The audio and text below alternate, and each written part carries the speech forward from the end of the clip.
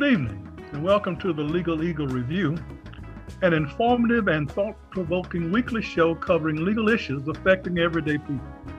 We know that there are many things you could be doing with your time, and we appreciate your decision to share this time with us. I'm Irving Joyner. And I'm April Dawson. We're law professors at North Carolina Central University School of Law, and we're your co-hosts. The Legal Eagle Review is sponsored by the NCCU School of Law and the Virtual Justice Project. We thank you for joining us this evening.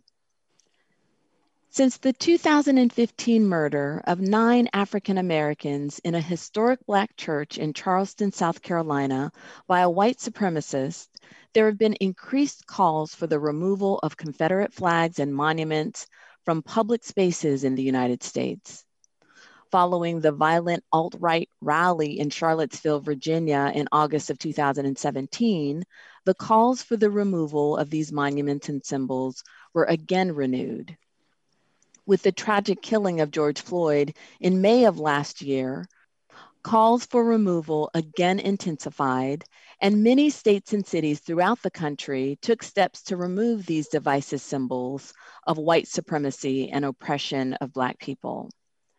However, in North Carolina, one of the states with the most Confederate monuments, a 2015 law makes it difficult to remove Confederate monuments in North Carolina located on public property.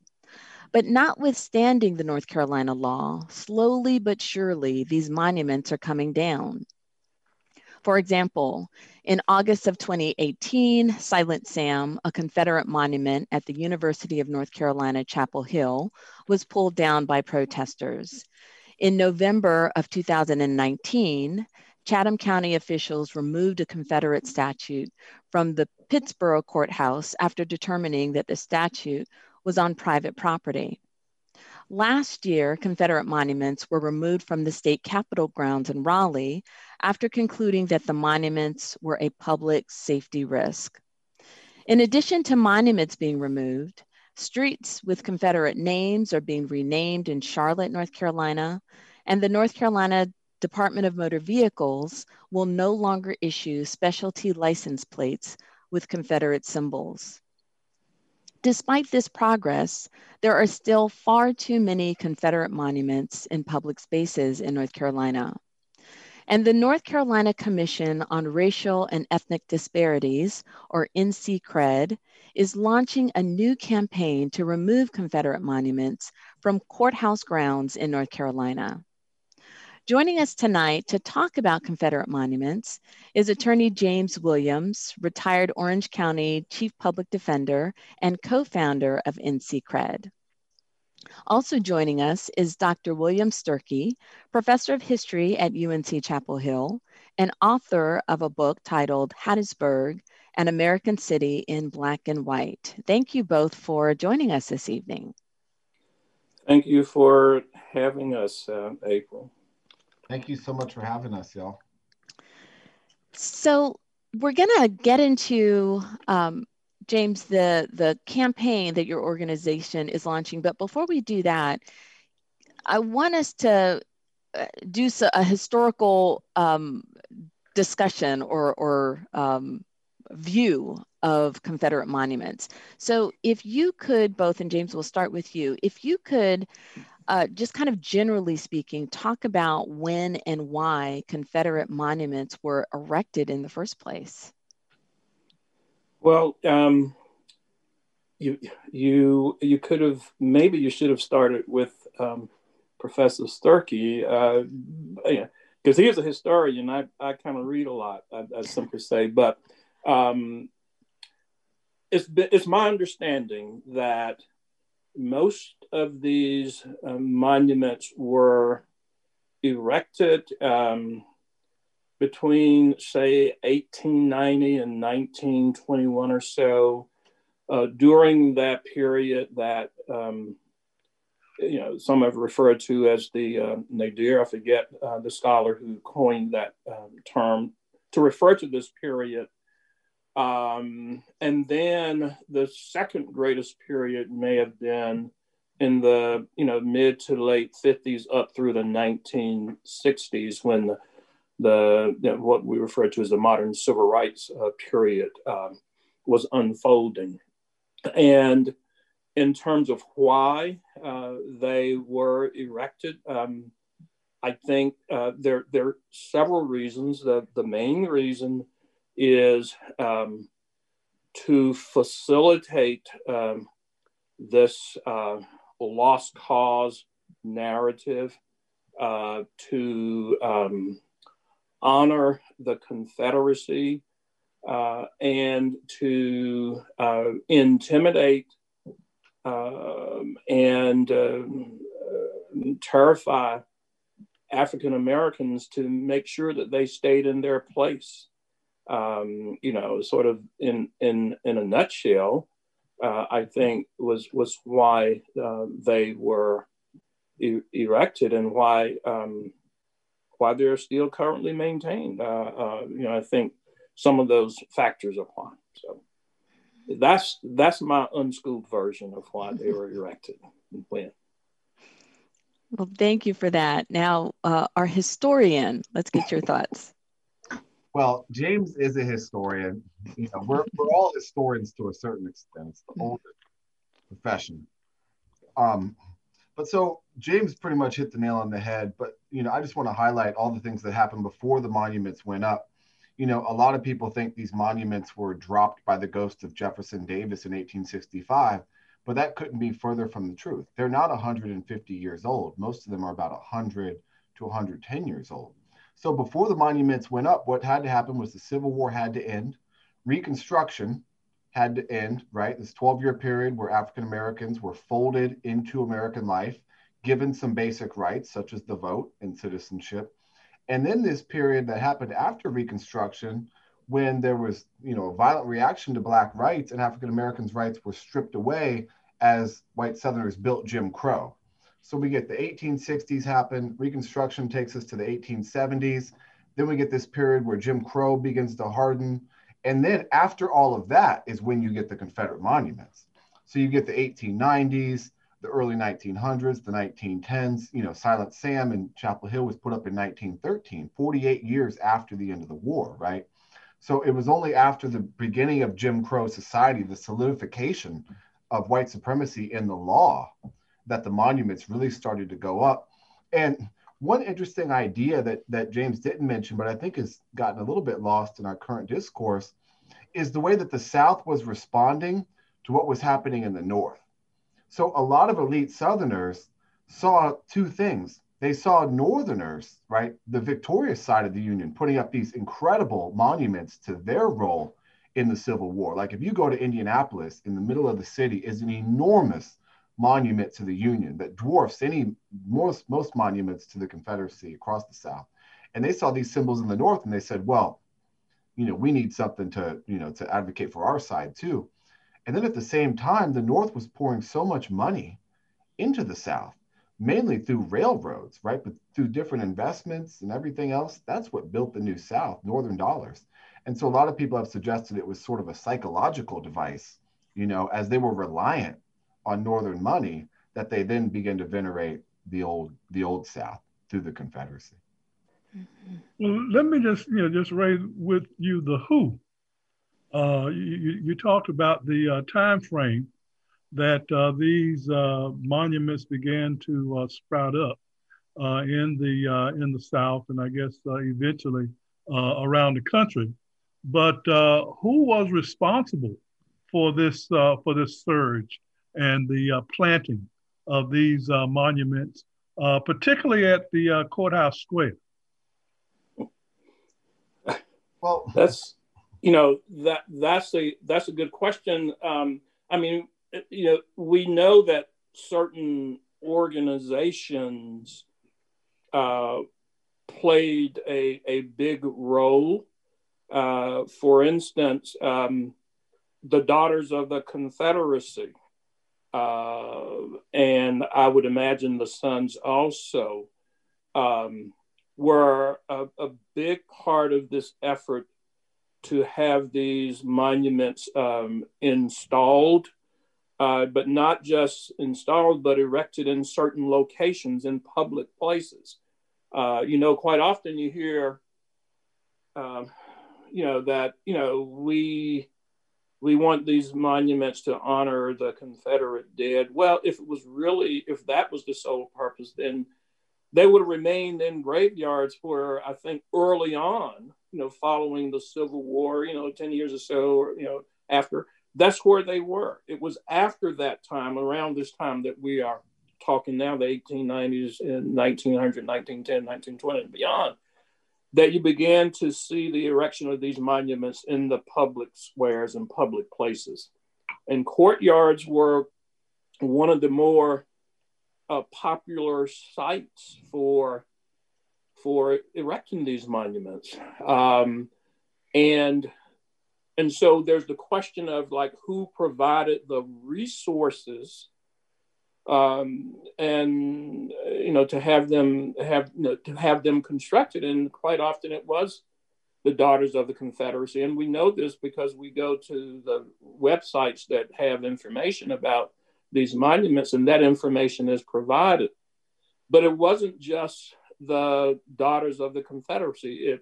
It was also key public officials were also responsible, because there would be these elaborate ceremonies quite often when these monuments were installed.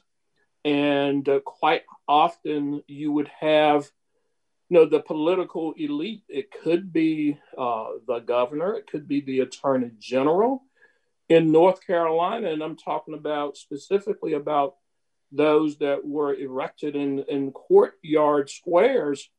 From 1910 to 1912, Chief Justice Walter Clark made dedication speeches for Confederate monuments that were erected in at least four counties: Caldwell, Pender, Perquimans, and Randolph counties. I think he may have also been a former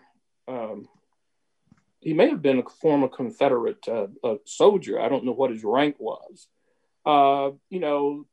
The Attorney General of the state of North Carolina during the early 1900s, I think his name, one of them, T.W. Bickett, was the dedication speaker for several of these monuments that are erected. He went on to become the governor of the state of North Carolina. And so you had not only organizations like the Daughters, but you had people in positions of power and influence who supported this white supremacy narrative and theme that were also, I think, very instrumental in the installation of these monuments. Yeah, I just want to underscore a couple different things. It's largely the United Daughters of the Confederacy who erects these things. And these are, when you look under the hood, that's what we see. We see this organization. But when you examine even further under the hood, one of the things that you see is that the organization, the United Daughters of the Confederacy, was comprised of elite white women. Okay, the class dynamic here is absolutely crucial. And when you start to look at who some of these people were, they were the wives of, local businessmen, local politicians. But then when you look even closer into their history, which we've done now for several of these different places, they were also so often the daughters of elite slave owner, plantocracy. So a lot of these elite white women had, their wealth went back for generations, and a lot of it was quite literally rooted in the enslavement of African Americans. We see this time and time again. We looked at this with Chatham County. Chatham County, at the dedication speech, you can see who the officers were. And when you go and you pull up your ancestry.com and you look at their backgrounds, they all came from these elite white slave-owning families. And I think a couple of things are important here. One is that, women didn't really get to engage with society in the same way that their husbands could at the time, right? Because of sexism.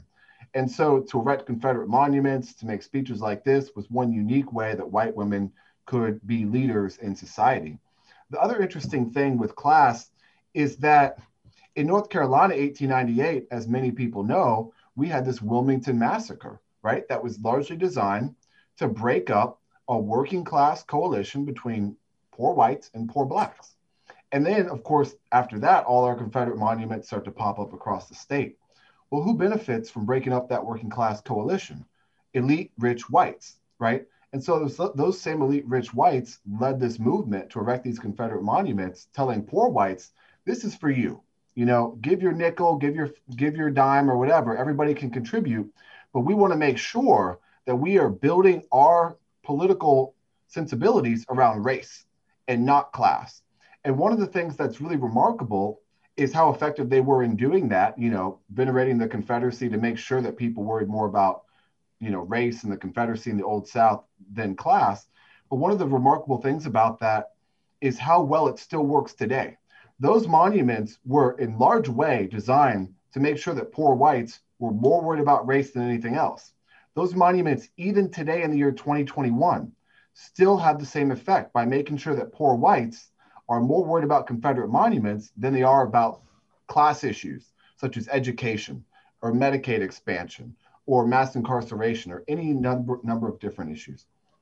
Yeah, and you know, to pick up on that point, prior to 2015, I think there were many in the general public who were not acutely aware of these monuments. And certainly we would see them, but there are a number of people who wouldn't be able to tell you who they were and who they represented. Can you all talk about the importance of their removal? Because there are folks that are arguing that it represents history, that to take them down means that we want to erase history. We're going to have to take a quick break, but when we come back, I'd like for both of you to expand upon the importance of, one, understanding the history, and two, the importance of making sure that they are not represented in the way that they are in our public squares. You are listening to the Legal Eagle Review here on WNCU 90.7 FM. And we've been talking this hour with Attorney James Williams, retired Orange County Chief Public Defender and co-founder of NC Cred, and also Dr. William Sturkey, Professor of History at UNC Chapel Hill and author of Hattiesburg, An American City in Black and White. We're going to take a quick break. We hope you stay with us. We'll be right back.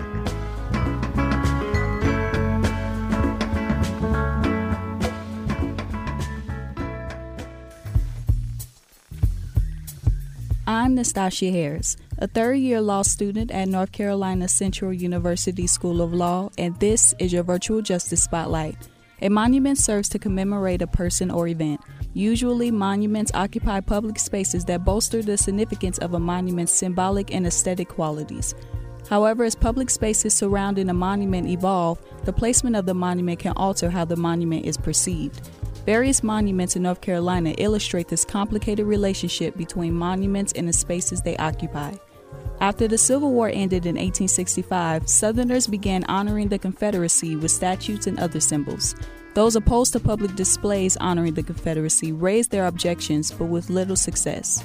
In 2015, white supremacist Dylann Roof massacred 9 African Americans at a historic church in Charleston, South Carolina.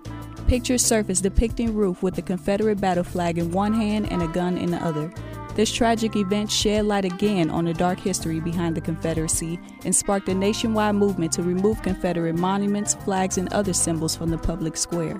Despite the national call for removal of these symbols, today, the vast majority of these emblems still remain in place. Approximately a month after the attack against black church members in South Carolina, the North Carolina General Assembly passed Statute 100-2.1, essentially prohibiting cities and counties from removing a monument owned by the state without approval by a state agency.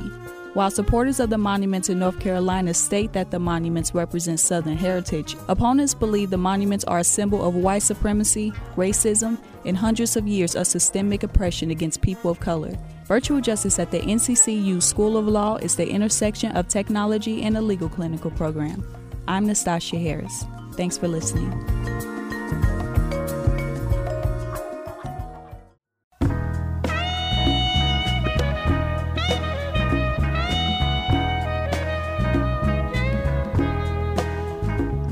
And we're back. Thank you again for tuning in to the Legal Eagle Review here on WNCU 90.7 FM.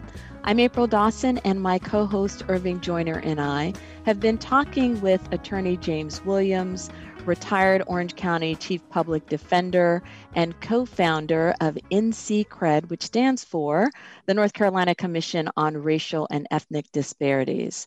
Also joining us in our studio is Dr. William Sturkey, professor of history at UNC Chapel Hill and author of Hattiesburg, an American City in Black and White. And right before the break, I was asking both of you if you would share your thoughts on why it's important that we identify and understand the history behind these monuments and also remove them, even though there are many in our community who may not be particularly aware of what these monuments represent. Well, I'll start. One of the reasons that that NCCRED is mounting this campaign is to do the very thing that was embedded in your question, and that is to educate the members of the public who may have a false understanding of what, when these monuments were erected and what they represent. And that's why it was important that we have the support and guidance of historians like Professor Sturkey to support this effort, because there are so many people who were miseducated and who hold on to these false beliefs about both the why they were erected and what they represent. And so these are monuments that venerate the Confederacy and the military effort to create a slaveocracy and to force a whole demographic of people into slavery, based upon the color of their skin. That's what these monuments honor and represent to me and to so many other Black people and other people of color. So they are reminders of this history of oppression, of suppression, and of inequality and prejudice and hate and racism. And so the last place that they should be are in public spaces, and particularly in courtyard spaces, because any and every time that a person like me or a person of color or a Black person walks past that monument, it's a reminder of that history, and is saying something to us currently. And so the other piece of this is, I think, what a community holds dear and values today is reflected in what they choose to honor and venerate. And these monuments should not be present because they are saying that this is what these communities value now. And to those who say that to remove the monuments, is to whitewash history or eradicate history. I saw someone just recently, I saw something that said, well, does removing the sign that says colored only mean that we don't know the history or can't teach the history of Jim Crow? The process of removing these monuments is just another opportunity to educate people about the true history of what these monuments represent. So the concern about, the eradication of history doesn't hold water, but it does provide an opportunity to tell the true and the accurate history about these monuments. Yeah, April, I wouldn't mind engaging with a couple of the most common sayings that we hear in response to removing Confederate monuments. One is we've all heard this saying, you can't erase history. We've also heard this saying, those who don't remember our history are bound to repeat it, right? Something of that effect. Let me deal with both of those. I'll deal with the erasure part first. People act as if today's citizens are biased in ways that citizens in the past were not. Okay, we somehow have these sensibilities that were somehow impossible for people in the past to imagine. That couldn't be further from the truth. Okay, the people that put the Confederate monuments up were incredibly biased white supremacist historical actors. Okay, and we know this based on their teachings elsewhere in schools and in their books, whatever. You know, they go and ask formerly enslaved people, was slavery good? No, never, right? They said slavery wasn't that bad, right? Some of the enslaved people were quite happy. The United Daughters of the Confederacy wrote a book about the Ku Klux Klan. They promoted the Ku Klux Klan. They defended the ideas behind it. Did they go and ask any of the Klan victims, right, from the 1870 Klan testimonies in front of the Senate? Did they go and ask those people about the Klan? No, of course they didn't, right? They weren't unbiased historical actors. They constantly said that the Civil War was not about slavery. But when you go and you look at the documents produced by the people that started the Civil War, they say constantly, all the time, we're doing this because of slavery. So those people that put up the monuments were incredibly biased historical actors. We live in a more democratic society now than we ever did back then. More people have a say now in what should happen to monuments than ever did back then, when just a handful of elite people got to decide, right? So this whole idea of you can't erase history is a false premise. It's awful history that we're looking at, right? These people, you know, all of their other ideas have been debunked. None of them stand up. The only thing that we still have left are their relics. So there's that. The second thing is those who can't remember their history are bound to repeat it. It's an old adage, and it's something that is just really thoughtless, quite frankly. We don't need, as James said, the no colored allowed signs to teach the Jim Crow era. Those have been taken down, right? And in places where Confederate monuments have been removed, we've actually been testing this theory, right? So people that say those who don't remember their history are bound to repeat it.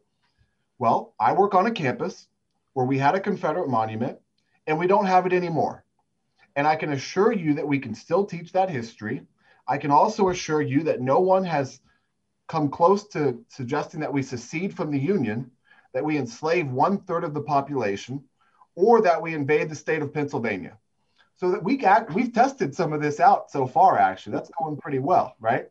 And so, you know, we don't need all of these relics put up by these incredibly biased white supremacist historical actors to teach the history. The problem that we're confronting now is that there might be some value in having these things in separate spaces than courthouses and in the middle of college campuses, but they've become so toxic by our unwillingness to deal with them for the last 60 to 70 years that they've become rallying points for white supremacists. And now people in museums don't want them. You know, they asked the people in Wilson Library, well, could we maybe put Silent Sam there?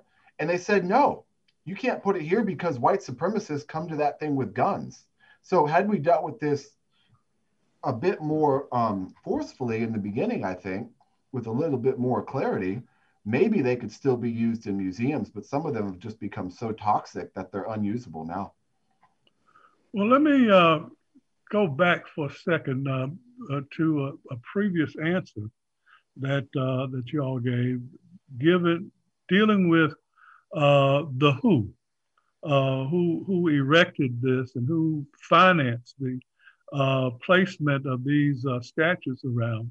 And the question is, you know, you said the Daughters of the Confederacy and other Confederate related organizations. What was the process by which those statues became public property? I understand that they were placed in public locations, in public space, but did that kind of ipso facto make them then the public property of the county or the state or the entity in which these statues were located? I know that some of them were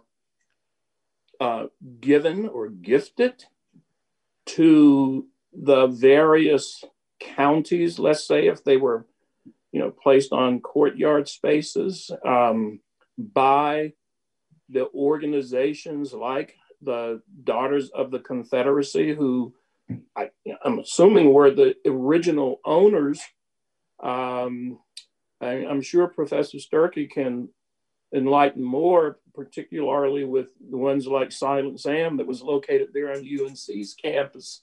But yeah, so they were usually, I don't know. So, sometimes there may have been some governmental funds used, but the ones that I'm most familiar with, usually they were provided by the organization and either leased to or some sort of contractual relationship to the governmental entity, or just gifted to the entities. And therein lies some differing avenues for how they might be removed and not, quote, run afoul of the North Carolina's monument preservation law or Confederate monument protection law is what it really is, because it depends on, part of it depends upon who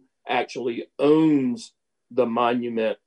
And in some cases, the argument can be made that it's not the county, for instance, is some other entity. But in terms of the exact mechanism, it might vary to some extent, but usually they were provided to the governing entity of the place where they were located. At least that's my understanding. Yeah, I think this is where there is a lot of room in this interpretation legally today. There's a lot of gray area. Mm-hmm. So the process by which you would put up a Confederate monument in, say, 1905 was far less rigorous than the process by which you would remove a Confederate monument in the year 2021. This is, again, where class plays a central role here, because, a lot of these southern towns and counties were essentially run by a handful of elite white families, right? And oftentimes these elite white families would cycle between different roles, right? One of them might have an uncle that's the mayor at that point in time, and his brother would be the head of the Chamber of Commerce. And maybe his wife would be the United Daughters of the Confederacy. So, I mean, the way that this worked would be that these elite white families would basically hatch a deal. They would announce it to the newspaper man, who was probably also in their crew, be it on the Chamber of Commerce or the United Daughters of the Confederacy, with his wife. And they would say, look, town, we're going to put up this Confederate monument. So-and-so gave $100. Can you give 10 cents or 5 cents, whatever you can? And these elite white families would just put the damn thing there, no questions asked, right? There wasn't really any, super rigorous process. They might want it in front of somebody's store instead of a courthouse, but oftentimes it was just a handful of wealthy white people just saying, look, we're going to put this here and you should love it. And that's how they went up. So, today we have a much higher standard for how they might have to go down. We have to go to court and this and that. But boy, that's not how they went up at all. Yeah, I raised that question because I've seen in recent litigation around some of these statutes where the ownership of the statute is in question and is of legal significance in determining whether that constitutes a violation of the statute, there being the assumption that these statutes are all owned by the county or by the state or by the city or some governmental entity. The next question I want to raise is, I'm amazed at the shabbiness of these statutes. I look at, April mentioned Durham and the statute that came down in Durham in, I think it was 2017, that you could just throw a rope around it and pull it down. And then I look at Silent Sam, and some people just threw a rope around that and just pulled it down.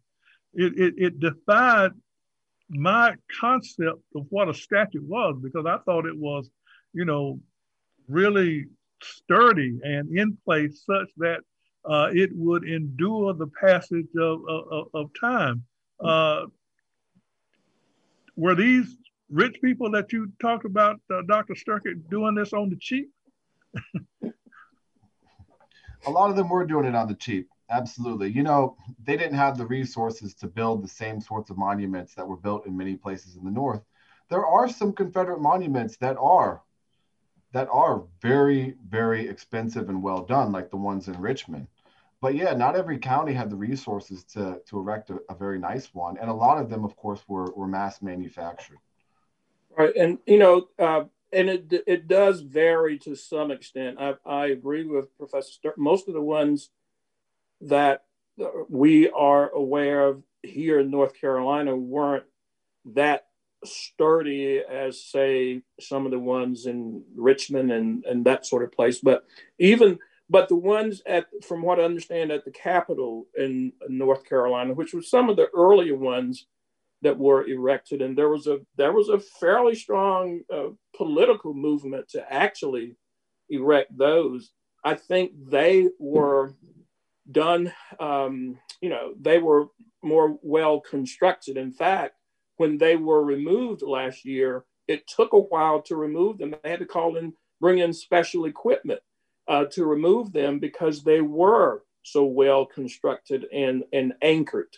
But that's the exception and not the rule, in terms of most of the monuments, I think, that we see here in North Carolina.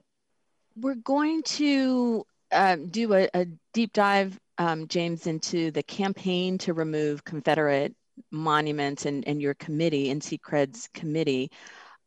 We've got just a few minutes before we take our break, but I wanted to get your thoughts as we're talking about Confederate symbols. We all remember what happened on January 6th. We had the storming of the Capitol. We've got an impeachment trial that's currently going on regarding Trump. And one of the pictures that I know you all remember seeing was of one of the insurrectionists inside the Capitol with a Confederate flag. And this kind of goes to William's point about the toxicity of this symbol and how it is being used. I also think it really kind of underscores his point about the elite class kind of, using this symbol to galvanize those that don't necessarily fit within that class structure, and using race as a divisive issue so that the other more important issues like healthcare, like a living wage, that these other issues are kind of set aside. We're going to have to take a quick break, but when we come back, before we do a deep dive into the campaign, I'd like for you all to just share your thoughts about any impressions that you had when you saw that Confederate flag inside the Capitol. So you're listening to the Legal Eagle Review here on WNCU 90.7 FM. And we've been talking this hour about Confederate monuments and symbols in the state of North Carolina and, quite frankly, the country. We have with us as our guest, Attorney James Williams, retired Orange County Chief Public Defender and co-founder of the North Carolina Commission on Racial and Ethnic Disparities, and Dr. William Sturkett, Professor of History at UNC Chapel Hill and author of Hattiesburg, an American City in Black and White. We're going to take a quick break, but we hope you stay with us. We will be right back.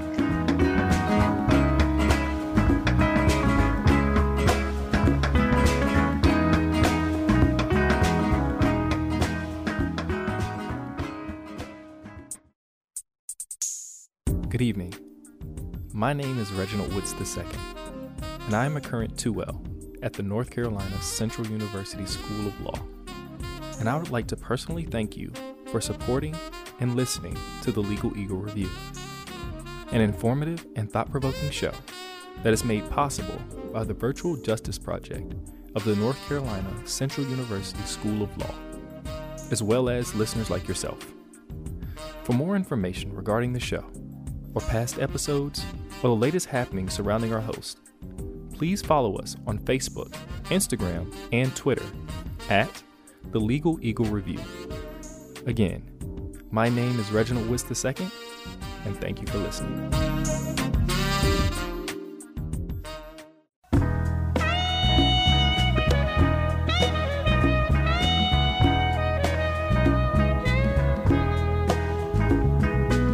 Okay, we're back on the Legal Eagle Review. Thank you so very much for staying with us as we continue this conversation regarding the campaign to remove Confederate monuments and the history of these Confederate monuments. We have as our guest for this discussion Dr. William Sturkey, who's a professor of history at UNC Chapel Hill, and is the author of Hattiesburg, an American City in Black and White, and Attorney James Williams, who is a retired Orange County Chief Public Defender and is the co-founder of the North Carolina Commission on Racial and Ethnic Disparities. And we're going to talk a little bit about the campaign that they are directing to remove Confederate monuments from the courthouse spaces.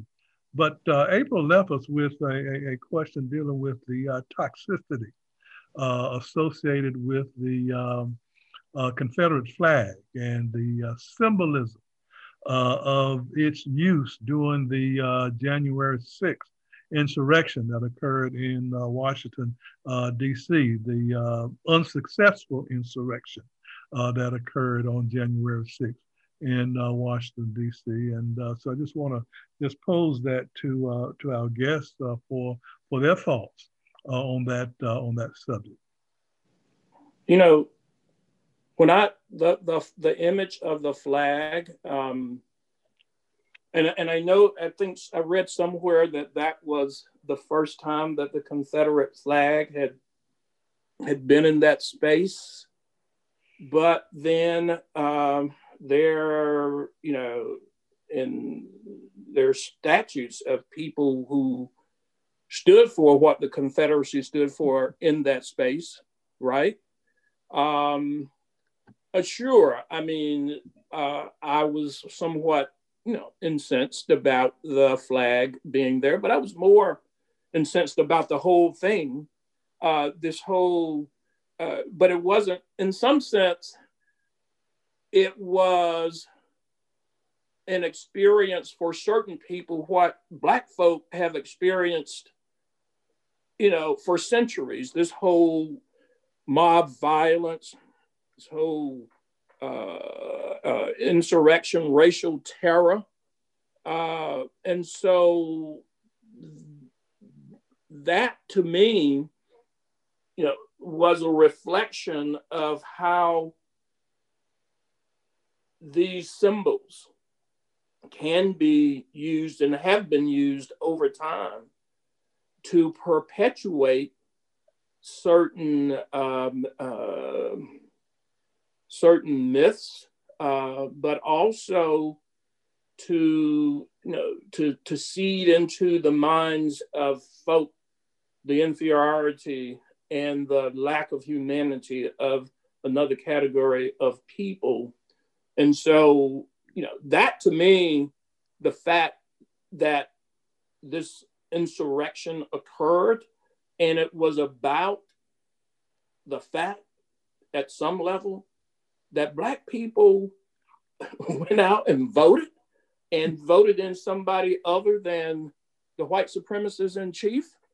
And it was that rage and that anger and this bold attempt to undo that by insurrection and mob violence that probably struck a bigger chord with me than the fact that the Confederate flag was in that space. Yeah, I mean, to me, a lot of people were mortified. They were on TV clutching their pearls. Oh my God, how could this happen? Well, look, we are a country, we are a region that all across our landscape has memorials to white nationalists who declared war on the United States of America in order to protect white supremacy. So why do these people think they were in the right? All they have to do is go down to their local county courthouse in North Carolina. What happens when you rebel against the federal government in the name of white nationalism and you declare this is a white man's country and you're going to overthrow it with violence? Well, in North Carolina or in Texas or Mississippi or Louisiana, you get a statue put up of you, you know, and we teach you about how great the Confederacy was for decades. Even if you move off of the Civil War, right? In North Carolina, we had the Wilmington Massacre of 1898.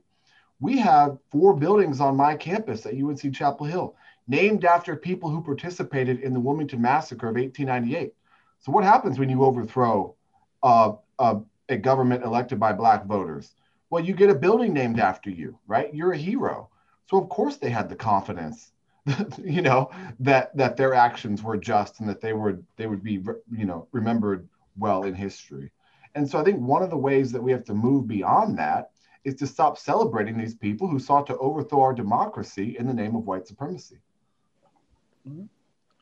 All right, well, just kind of shifting from that and going to April's other point, having to do with the campaign that North Carolina Cred has organized and is implementing. I believe, James, that you're starting this up now as an official campaign, although work toward it has been going on for some time. So can you kind of explain a little bit about the actions, the activities that's engaged or that's involved in this effort that you are undertaking? Thank you, Irv. So the North Carolina Commission on Racial and Ethnic Disparities has expressed this concern about these Confederate monuments and other symbols of hate and white supremacy. Actually, since 2017, we initially did a resolution asking that these monuments be removed from courtyard spaces and courts, courtyards and courthouses in 2017. In 2019, the National Consortium on Racial and Ethnic Fairness in the Courts, of which NC Cred is a constituent member, also issued a resolution calling for the removal of these monuments from court spaces and courtyards. One of the reasons, I mean, we've already spoke about why I think is so important that courtyards and court spaces be the last place that you would see monuments to inequality and hate and white supremacy. That's where people go seeking justice and fairness. And certainly these monuments stand for something different than that. You know, another reason that it's important that those particularly in courtyards be removed is because of the history that courts and court officials, including lawyers and judges, have played in the not only the oppression and discrimination and the terrorization of Black people, and but using the law and the court setting to facilitate that. It's worth also pointing out that, you know, we talked a bit about the 1898 coup in Wilmington, and at least 4 or 5 leaders of the 1898 massacre there in Wilmington and the 1899 North Carolina legislature were people who went on in 1899 to form the North Carolina Bar Association. They were lawyers. So people like Francis Winston, Furnifold Simmons, Harriet Clarkson, Charles B. Aycock, Robert Brown, Alfred Moore. These are people who then later created the Bar Association and then took further action to facilitate, you know, Jim Crow and racial discrimination in this country. So it's important, it's extremely important that these monuments be removed, because some of those same officials were also instrumental in seeing that these monuments were erected. And so what we have done by planning this campaign, and the campaign will officially launch on February 14 on Sunday. We want to be a resource to communities and local officials who are having discussions or who want to have discussions about these monuments, some of whom actually want to have already started trying to get them removed, but don't have the information, whether that is access to the proper history or whether that is some legal guidance as it relates to the removal process, or whether that is simply sort of an action plan. What steps do we need to take? So one of the things that we plan to do when we launch, we're going to have a website or landing page that's going to have these various tools and information that will be helpful to communities in bringing about that result and in answering some of those questions and providing information about, if you need a historian to come to your community or appear by way of web or Zoom to talk about what these monuments actually represent and the history of them, that can be provided also. So in a nutshell, that's what we hope to do. We're gonna maybe be able to, if people need help trying to develop op-eds or other communication pieces for the public at large, to maybe provide some assistance in that area. This campaign is being supported by a number of organizations because we at NC Cred know that we cannot do this alone. North Carolina is a large state. These monuments are actually situated from the mountains to the coast.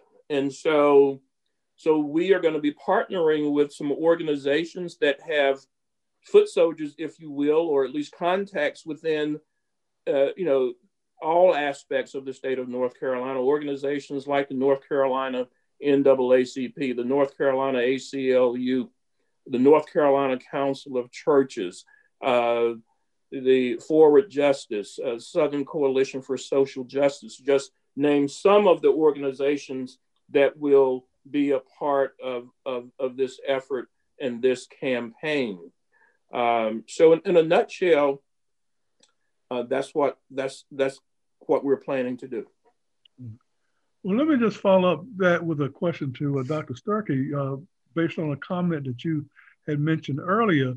Does not the removal of these statues bleach out an opportunity to, in the future, explain this history and educate people about the wrongs that these individuals were engaged in the lofty positions that they occupied at the time? One of the things I think is really interesting about these discussions is the fact that, is this simple fact, okay? It's a simple fact. Nobody uses them for educational purposes now, okay? It's not until this discussion comes up about removal that people say, no, we need them to educate. But right now, as it stands, people don't go to Confederate monuments to lay flowers unless there's a controversy. They don't go there to pray for the dead, certainly. Most people defending Confederate monuments in a county cannot name a single person who served in the Confederacy from that county. So we don't take classrooms there as it is right now. They're just symbols to this lost cause. They're not even used for education now. So how can you therefore make the argument that we need them for educational purposes when we don't even use them as they're standing now? So it's something that doesn't make a lot of sense to me when I hear that. But the other thing is that if they are removed, they could then be curated, right, in a museum or some other sort of display that would actually make them far more available for educational purposes than they are now. All right, well, so we just have a few minutes left. James, can you talk about real quickly if there are folks in the community who want to reach out to your organization, they want to be more educated about this topic, maybe seek to have some monuments removed within their county to know if there are any there, what's the best way for them to reach out to your campaign and coalition? Well, so certainly I think I mentioned that we're going to have a website or landing page on our website, which is www.nccred.org. So a lot of that information, that landing page hasn't gone live yet, but it will within the next several days. So a lot of that information is going to be located on that web page. They certainly are welcome to communicate with me, and I can provide further information and guidance. So so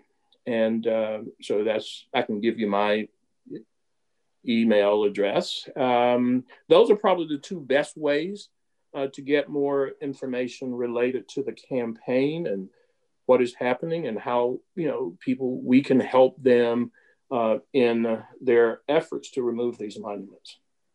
All right, and we should mention that as of the airing of this, it will actually be on Sunday, February 14th. So as you're hearing this, we encourage you to go to that webpage, find out how you can get more information on the North Carolina Commission on Racial and Ethnic Disparities and the campaign to remove Confederate monuments in North Carolina, especially those on our courthouse public squares. We'd like to thank our guest, Attorney James Williams, retired Orange County Chief Public Defender and co-founder of NCCred, and Dr. William Sturkey, Professor of History at UNC Chapel Hill and author of Hattiesburg, An American City in Black and White.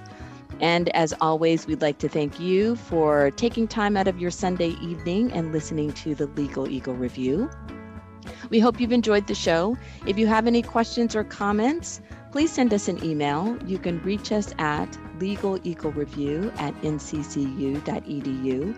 And if you ever miss this show on Sunday, you can find the show on our Legal Eagle Review podcast. Don't forget to follow us on Twitter, Facebook, and Instagram. Until next week, stay informed, engaged, healthy, and safe.